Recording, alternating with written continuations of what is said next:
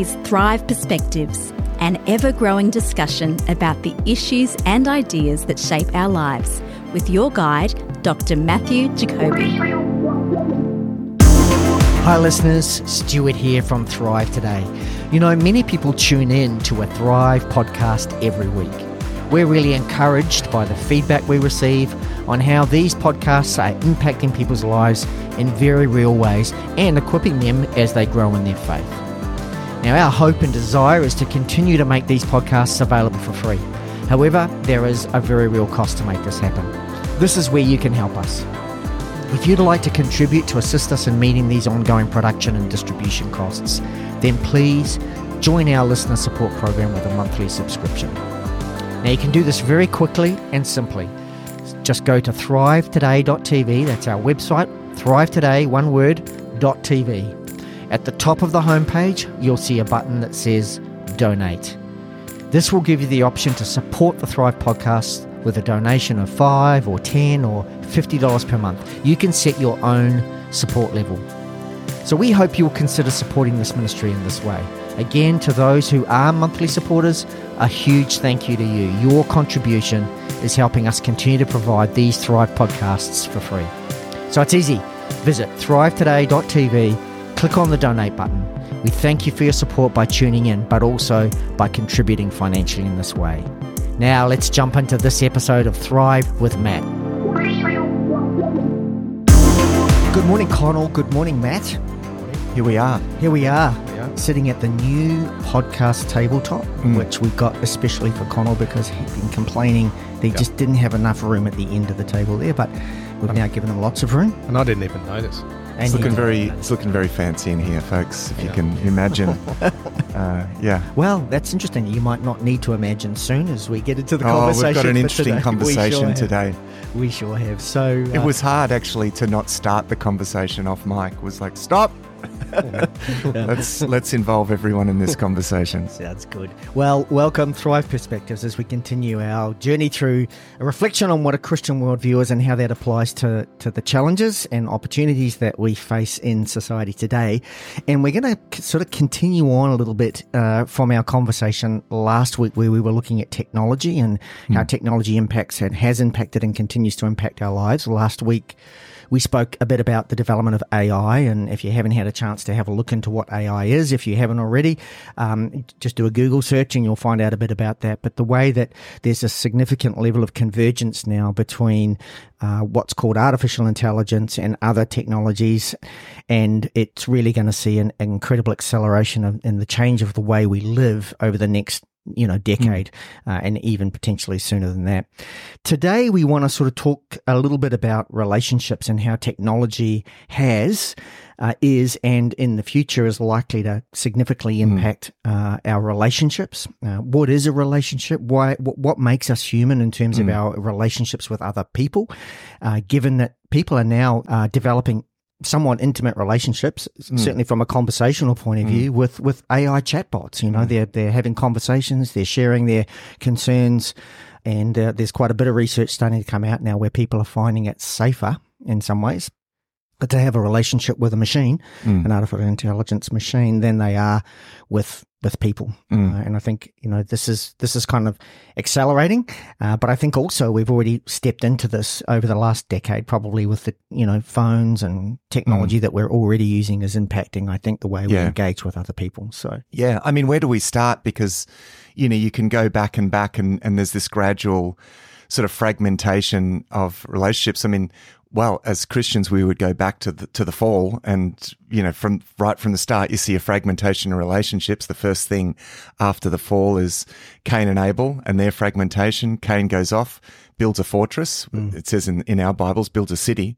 But that's fragmentation, because by a city meant an actual fortress, walls, walled city. So suddenly you've got, not suddenly, this is very sort of summary history, but you've got people living in walled cities and a very fragmented humanity. And that's kind of the trajectory the biblical narrative pictures initially human beings as completely connected. I mean, the famous biblical image is the man and the woman, two halves of a whole, right? Yeah. And that's in a sense a picture of this sense of, humanity as so knit together, almost like a sort of a one big beautiful neural network, all connected and sharing this wonderful experience, and in many ways embodying the image of God and being completely united with God and with each other. And it's, it's so difficult to imagine that. I don't think you can almost go too far in imagining the level of connection with God and each other that was had in that state. And it's difficult to imagine because there's just been this stages of disconnection. And, you look at that through history, and even, talking about technology, one of the big things about the Industrial Revolution in the 19th century was the way that it fragmented societies. People moved out of rural communities. They moved into urban centers. There was a sense of alienation from the sense of place that they had previously. They're all crowded into cities, sense of loss of identity. And then, they're working in factories and they're like treated as sort of automata. And just coming before you move past that, the whole urbanisation thing, it's interesting if you look at some research around fences. We used to live in properties, in houses that didn't have these fences. Yeah. Now we build these as high as we can fences around our property because this is our space. And That's right. We actually, how many people, I know a number of people, don't even know who their neighbours are. Yeah, that's right. Who live right next door to them. Yeah. So it's already, it's like this built-in trajectory of fragmentation. We keep trying to, and one of the interesting other things that goes along through that. So this is just starting for a bit of a big picture, worldview picture. The interesting thing in Scripture is that you get this fragmentation, and then over against that, you get these human attempts, and we even see this in the Bible, these human attempts to force some kind of unity or to create some, what I describe as sort of artificial unity. So the classic thing about the Tower of Babel, and of course Babylon really stands for it's almost symbolic of that human propensity to empire, and I may say a very totalitarian empire, to gather everyone together, under fear and threats and all sorts of things. And then you see that just being broken one after, that these artificial attempts to artificially sort of unite people and break them again. It's very interesting, actually, against that backdrop, to note how incredibly countercultural for its time so many elements of the law of Moses were. The ideas of community in the laws of Moses, and the fact that they couldn't own their own land. It all belonged to God and they had to share. And then all of these ideas of sharing. And so many of the laws were designed to facilitate a strong sense of community. And of course, you see this in the New Testament, in Acts chapter 2, the outcome of the outpouring of the Holy Spirit is shown to be they were all one in heart, this sense of oneness that they had. So you get these two things in the world system. You get this kind of fragmentation and these attempts to draw things into sort of an artificial unity. Under our own terms, though. I would suggest that we'll come to that later, because the terms of that artificial eliminate some of the things that actually hold us accountable, I think. Yeah. But we'll come to that. And they're always dehumanizing. Yes, exactly. Yeah. Always dehumanizing. And so, I think as we map, the role of technology, and as I said, I mean, the Industrial Revolution was a technological, revolution, and this is what I think it's Klaus Schwab refers to the fourth industrial revolution as what we're experiencing now, which is a game changer in terms of how, again, it's another game changer in terms of how human beings relate to each other. And therefore, as people pointed out during the 19th century Industrial Revolution, it's a game changer for human identity. Human identity fundamentally changes alongside the technology that we use to manipulate the world. And as much as we use technology to manipulate our world, that technology manipulates us. And that's the thing that we can easily miss. And so I guess we've got to think discerningly as Christians and be aware of how is our technology shaping us. We're in I think, really interesting place right now, and you guys have done lots of great research on some of these things that are happening now. I don't know where you want to start here, Stu. Well, Connor, have you got a bit of an opening remark that's less than half an hour? Or? I haven't got as many words as that. It's built into us, isn't it? The need for community. We're hardwired. Yeah, it's almost right. That was God's plan right from the beginning. Yeah. was for. That's if you actually get down to the nuts and bolts of framing Christian worldview and what God designed us to be, is to be in connection and harmony and with Him and with each other. And maybe the greatest level of dysfunction is when we disconnect from each other and stop functioning as a cohesive community, within ourselves. And if you think about it too, that's what essentially that sin does.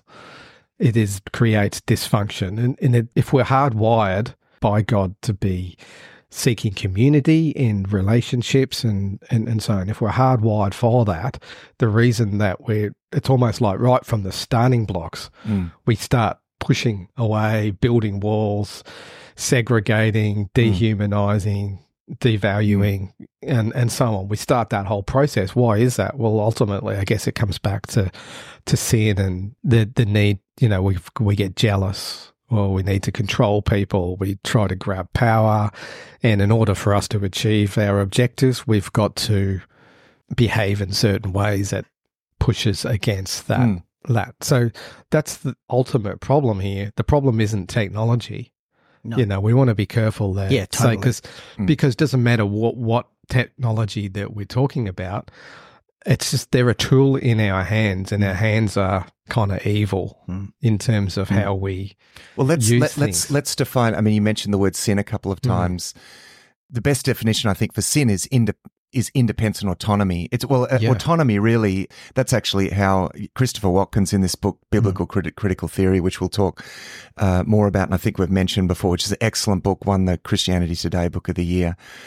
He comes back to that defining sin as essentially it's autonomy. And now you think about autonomy and how the effect that has on human relationships, that yes, we all are wired to need relationships, but we want that on our own terms in a way that preserves our autonomy, which is enormously dysfunctional because it's actually completely antithetical to, the idea of relationships, which involved a real sense of sharing, of trust, and a level of togetherness that just is discordant with the idea of autonomy. It's interesting that these changes to talk about this technological progress happens so incrementally. You were making a comment off Mike Stewart just about the step from PCs to laptops. Yeah, well, the fact that, when computers stayed at work, I mean, you wouldn't pack up the big box and take it home. Yeah. As soon as we got that portable, suddenly it's like, I'll just take half an hour to quickly finish this letter at the time or whatever it might have been, now emails. And if you think about how much now time at home on devices of some kind interferes with our direct relationship, even with our immediate family. I think in the research, and I don't know where we want to jump in here, that I've done, particularly in relation to people trying to engage with AI and all those sorts of things, it's actually around, as you said, getting the relationship on our terms, which means you rule out how you learn humility. You rule out people being able to kind of say to you, hey, that's not a great attitude, Stu. That accountability thing. Just explain what you're talking about there, Stu, because you're talking about a scenario where people are relating to AI, and some of our listeners may be a little incredulous about that. But I think this is a thing, isn't it? Yeah, totally. So I've read an academic paper. The organisation called Human Communication Research in Norway did a study on people because they recognised an increasing number of people were engaging in what they would call intimate relationships with AI chatbots. We're just talking about chatbots. And they wanted to find out from this group of people, how they defined what was it that was attracting them to that and not. And these people had long-term kind of, over 18 months relationships with this chatbot where they would every day or as often as they wanted engage in conversation, ask questions, all those sorts of things. And it talked about, first of all, how do we define what a relationship is, what friendship is, and then how do these chatbots actually meet that criteria? Where are the shortcomings currently anyway? And so, there's a growing number of people. There's a growing number of we hear about Chat GPT, but there's a number of different chatbots out there, many of them. And people are beginning to engage in relationships. And they tried to ask the people the reasons for that. And interesting, those reasons, talking about the ability to trust. I think there was an element where people said one of the things they did miss was the accountability, where someone was willing to push back, because the chatbot's only ever going to tell you really what you want to hear. Yeah. The shared experience, like the chatbots, until you engage with it, it's not knowing or doing anything. You can't say, oh, I remember that time we were out on the beach and we saw that, you can't have. So all of these things, they were identifying the shortcomings. But the interesting thing was, as we look at this and we look at technology and you look at the research, and I read another email, in fact, I forwarded it to you last night, Matt, around, the greatest issue that society globally really is dealing with right now is loneliness and isolation, social isolation and loneliness. So I guess the question I started to ask is, rather than, as you said, Connell, and these guys said, the technology is not evil, because there's a lot of positive stuff that technologies have been able to do for us. I can communicate with my relatives overseas instantly. I can send them photos instantly, so the ability of social media and all these sorts of things has certainly, there's positive uses for that. And if you look at healthcare and a whole lot of things, the whole virtual kind of way that we can engage with our doctors or whatever it might be. So it's not that the technology is bad, it's just how that technology is being used. And it got me asking the question, what have we lost where someone decides that a relationship with a machine is actually of better value than a relationship with another human being? Instead of pointing the fault at the machine or at the technology or at the advances in technology, maybe we need to ask ourselves the question, are we just too busy for relationships? Well, there's a lot of the social researchers, if you go look at, which I had a look at in sort of reading for this, in preparation for this, and I was surprised really, this is going back, like over 5 to 10 years, with social researchers flagging up, we're starting to see a problem here. This has always been a problem, how we dehumanize people and disconnect from. This has been an increasing problem all through history, which is what we said before. But they're starting to say, look, this is picking up pace. Like, people are more lonely and untrusting than they've ever been. And there's a whole lot of different things driving that. But that feeds into what you're saying there, Stu, because I think people are looking to say a chatbot because they're already feeling that loneliness and that disconnection. And so, and I think even for ourselves, I mean, I have these conversations with people all the time when we look at, especially our young people, dealing with seemingly higher levels of anxiety and mental illness and struggling to cope in the world. There's a whole lot of different factors for that. But, with that going back to the good old days, but when I look back to when I was a kid, I don't think it was as bad as what it is today. No, and I think that's fairly generally agreed. And I believe that, the technology is cited as a big player in that everything that I've read recognizes that there's a sense in which technology going, and of course the advent of social media has been a big player in this as well. So the question though is, what about the technology? Because it's not just the technology. And my observation, even with my own kids growing up, a big part of it would be no one really knows what's the truth anymore, because what you see on social media is often the best possible view. And then you start to get all these conflicting, whereas when I grew up, what I saw on the news or what my parents told me, it was like, I just didn't have to question that. But now there's so many there's access to so many countering. And that would be a pro as well as a con, that's seen could as, be. I would argue, having access to that information, being able to get all sides of opinions and access information from all sorts of different biases is a good thing. The issue there though is, like, social media controls what you see. Correct. It makes you think you're doing the research or you're getting a wide variety of opinion when actually it's being carefully orchestrated by technology along the lines of your already predetermined bias that it's figured out. So that it is manipulating us. I mean, anyone who's seen that documentary, the Social Dilemma. The Social Dilemma on Facebook is alarming as well, with the basic people who are part of, worked at Facebook are saying that we don't let our kids use Facebook. We know what's going on. We know the amount of this thing is not, it's not innocent. It is manipulating what people think. And that's alarming. So can I just come back to that? Because I agree it is positive, but I think the negative here is that life experience is what actually informs us to discern. And they're getting this information, this massive amount of information, without any sense of life experience, with parents, and I'm pointing at myself as much as anyone else here, not accusing parents out there, but who are busy working to maintain a lifestyle, who don't have the time for the conversations, the important conversations about what matters and what doesn't matter, and they're having to discern this themselves, and I think it's just overwhelming them.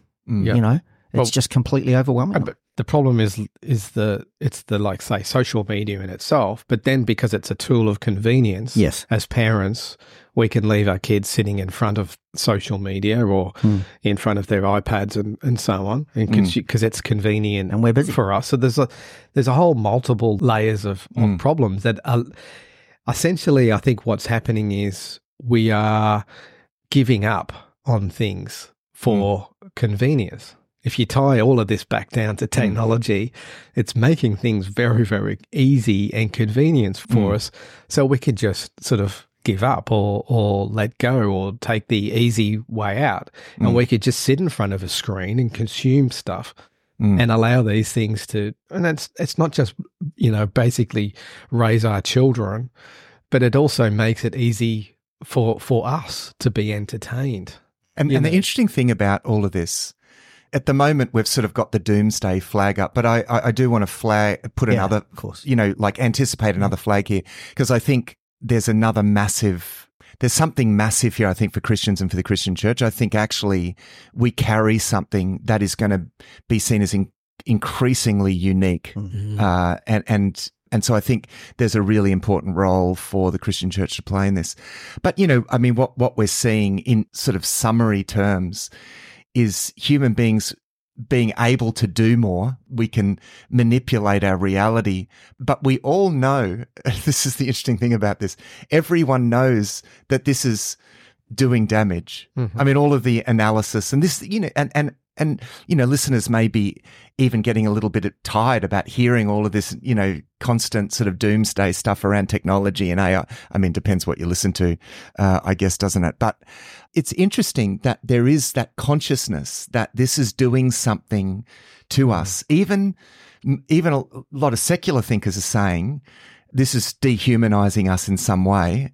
Now, where they get their idea of humanity from, I don't know, but there still is that sense of dehumanizing, and yet they acknowledge we can't really stop it. Yeah. You can't stand in the way of progress. Mustafa Suleiman in his book, The Coming Wave, he said, it was a very recent book, basically says, here are all the problems, and realistically, you can't really put reins on, you can't really rein in progress. It's just going to happen.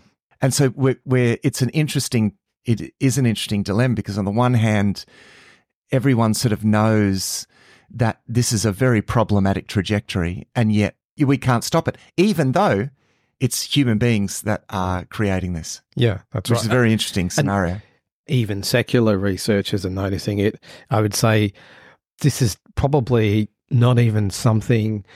I would say it's mostly probably secular researchers that are noticing it. Yeah. As researching the condition of us, especially the social science in the social science area. Yeah. And so they're observing and becoming concerned, because this is not like a Christian problem. And I think even as Christians, we're probably falling behind in terms of our thinking. We're actually very passive on this, the secular world. Secular researchers are very actively thinking about this. They see not just, they see technology as a massive, massive problem, but they're also reading the research that, they start off their research papers and they're always talking about what does it mean to be human? What does it mean to dehumanize relationships? And we're talking about what is the value of being human? What do we recognize in that? It's what you recognize in other people. And the different criteria of you recognize that they have some sort of innate value, that they have complex minds and emotions and feelings and things like, so that you can see them grappling then with what does it really mean to be human. And of course, without a Christian worldview, that speaks to Matt's point where he says we've got a unique thing here. We do. That's right. Yeah, we do. Yeah, we have that absolutely. That we need to be speaking about. Because the other thing is that the techno optimists, and I've read a bit across this field about how how various thinkers are responding, to this. And there's a stream of sort of techno-optimism where they're saying, well, to be human is a fluid thing. There isn't a fixed sort of essence.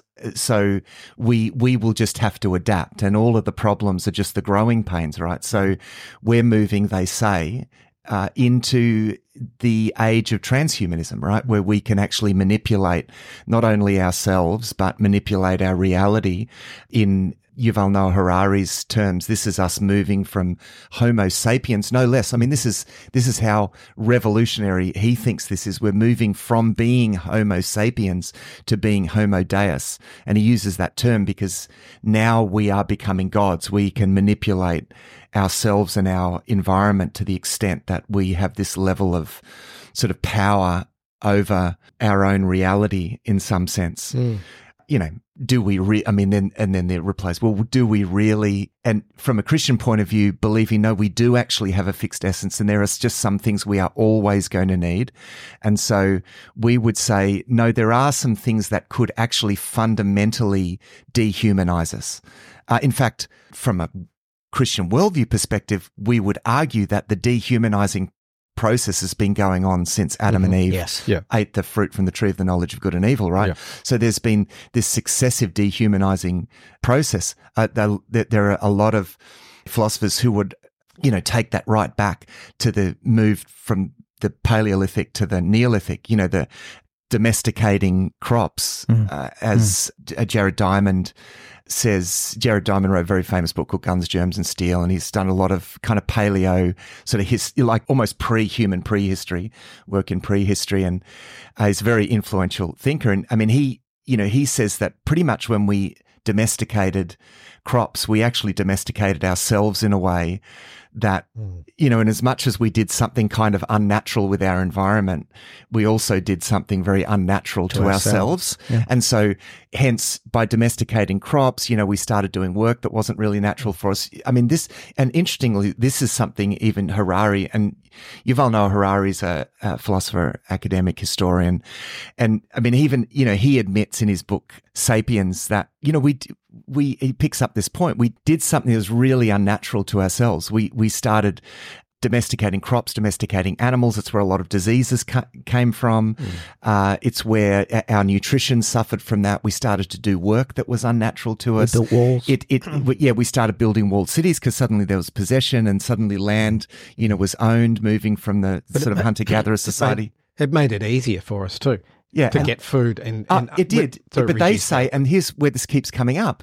They say, but it was dehumanizing, right? Yeah. They're saying this about the Neolithic period, no less.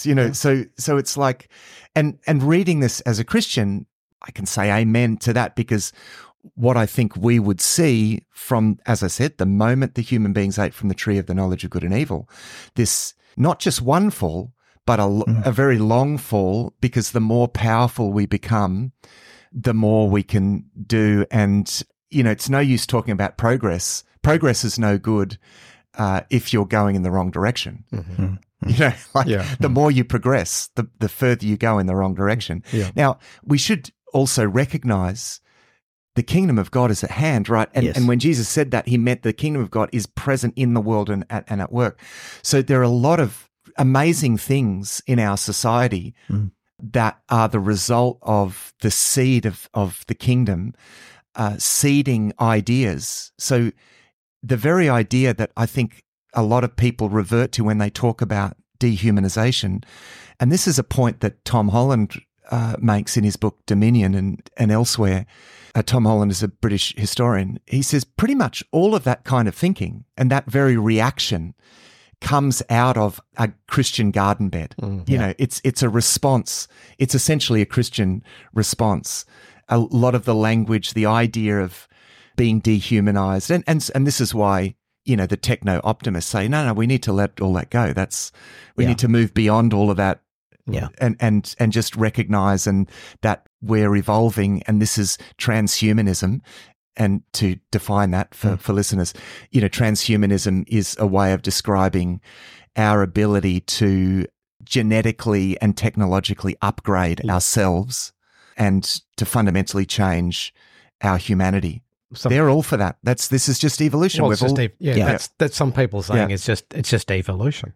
Yeah, it's just exactly what it is. And you can understand why they would, without a biblical worldview. You can totally understand why they would assume that, even if it's a bit scary to them. I think you could totally understand that. I want to come back to a couple of things, and then you guys can pick it up again.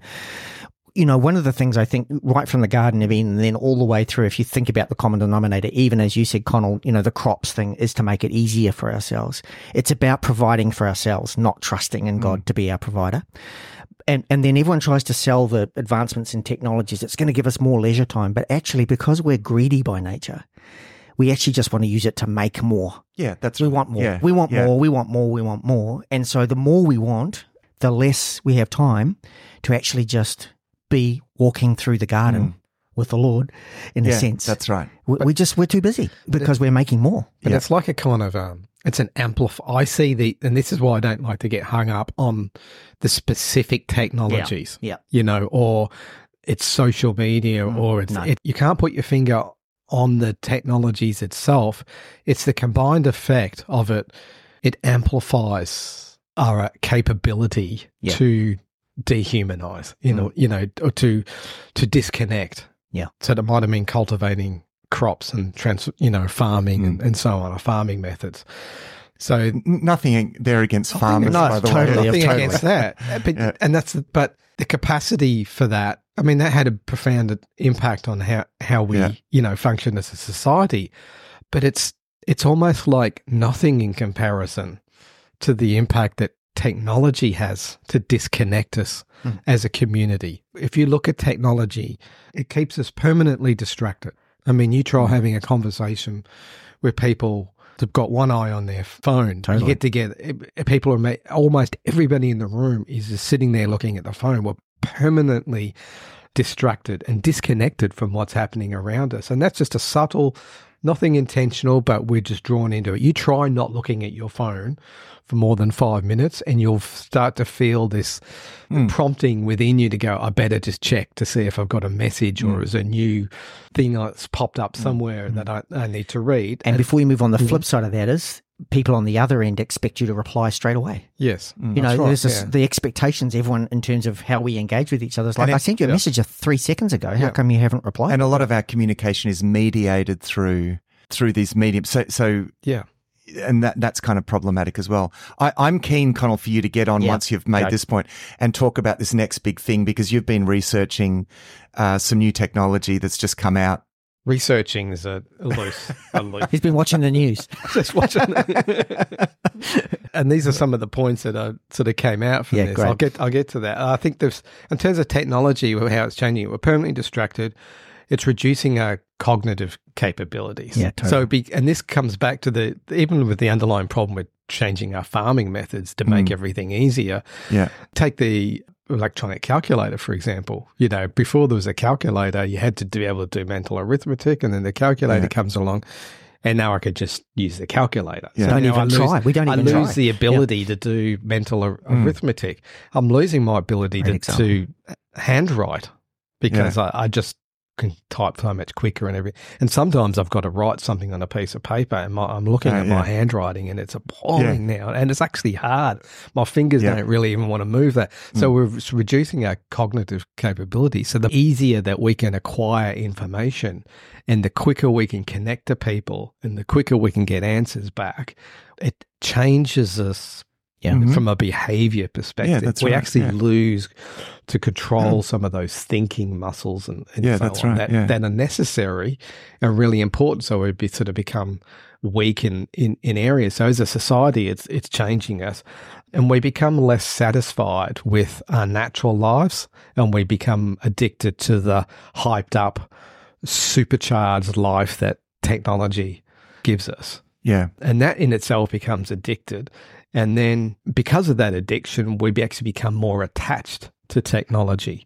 So we actually can't disconnect even if we wanted to, because now that everybody's on it, if you want to disconnect from that, you essentially have to disconnect from the world. So, and this is because it's quick and easy. It's like the quick and easy fix of things that we want deep down, connection and a feeling of being connected and but because we get in these short, sharp sort of doses, we naturally find it. It's that late, and it's that laziness. You don't have to go out looking for stuff anymore. It's just immediately available to us, whatever we want. So we shop online. We have it delivered to our door. We get our food delivered. I haven't done that yet. I still go to the shops.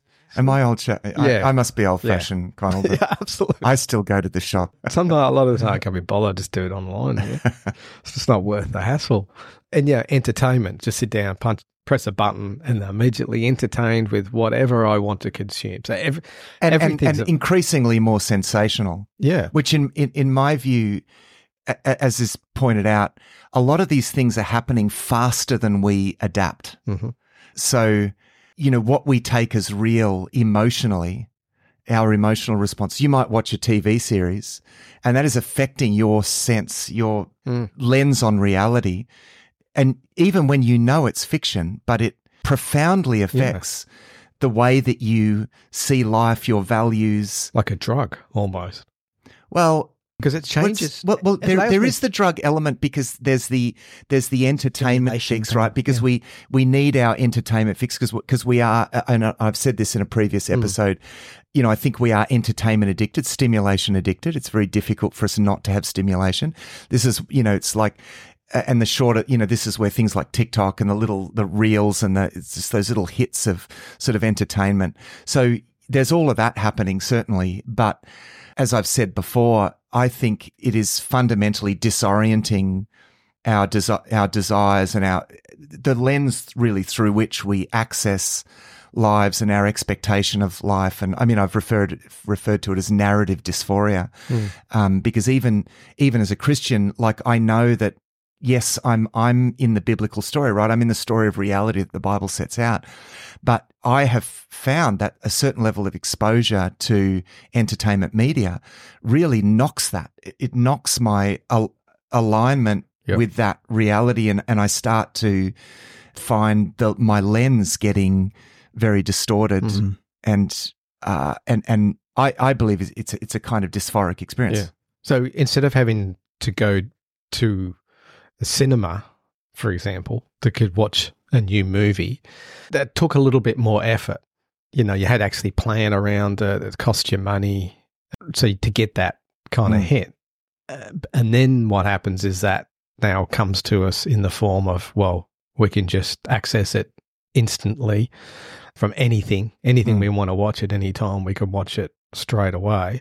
And then it becomes, in those little clips, the little YouTube clips and things like that, it means that we can consume that feeling quicker and more accessible than we've ever. So everything gets easier and gets closer to us, so that it takes less effort on our part to engage in any of those things. And it's the speeding up that's the underlying problem.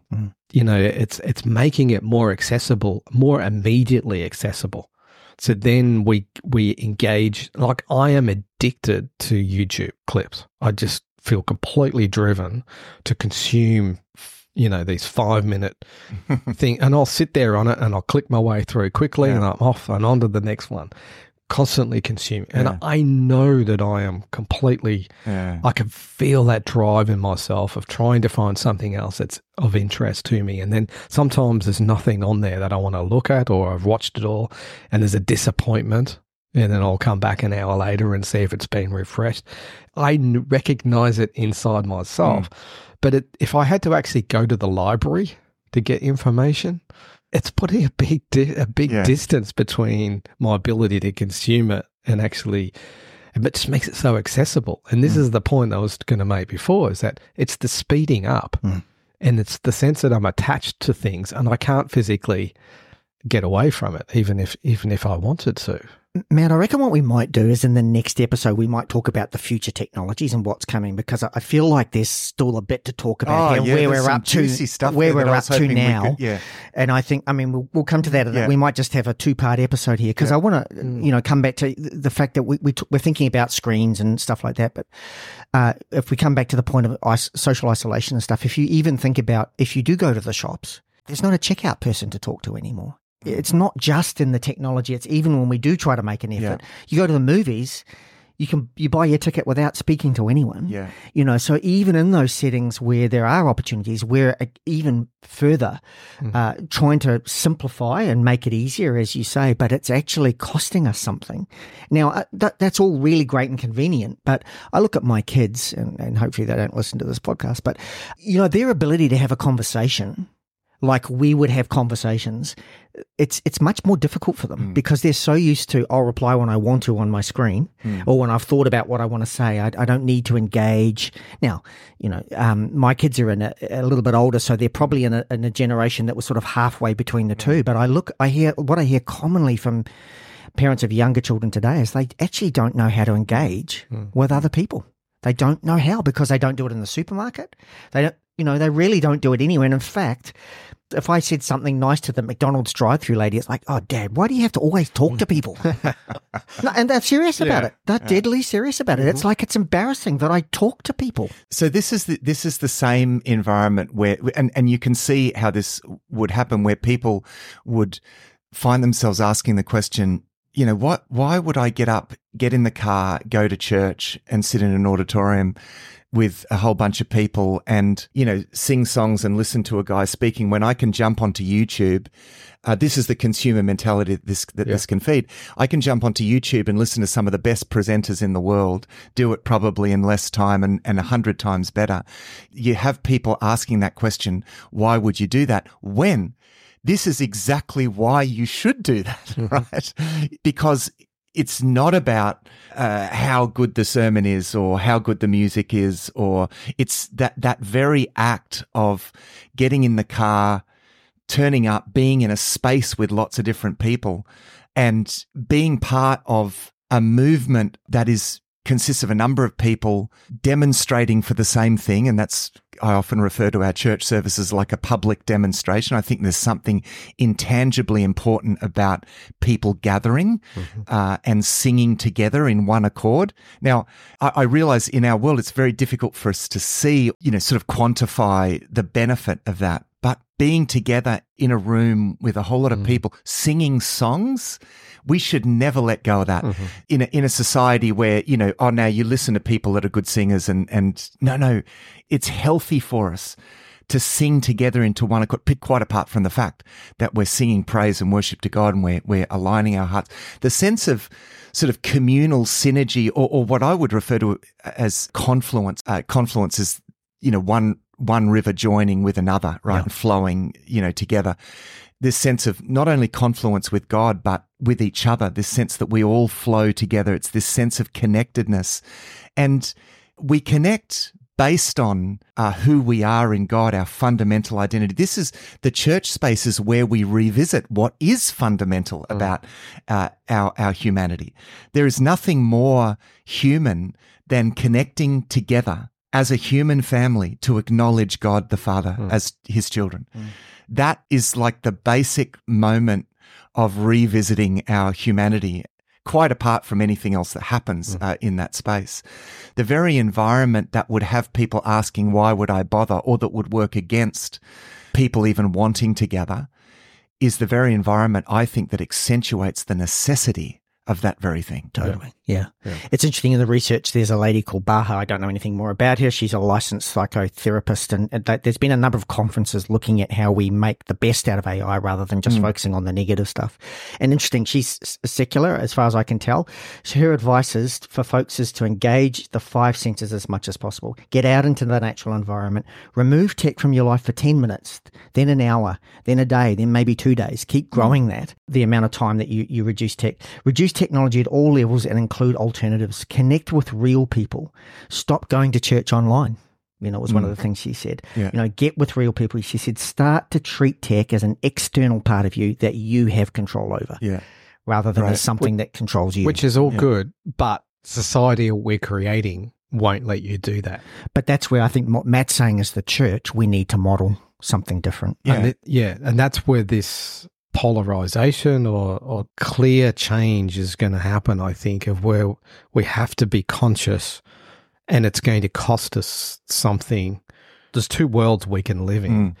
And it's not an all or nothing. It's not, do we disengage from all technology? Yeah. That's not what we're saying. But there is actually a deliberate choice you've got to make to engage in one world over another. We've actually got to become conscious of the underlying problem, which is, I think, what we're trying to do here. And we're talking about become really and take, because I think we're kind of asleep at the wheel a little bit. And after we did our podcast last time, I had some conversations with people a few days after, just talking about what we were talking about.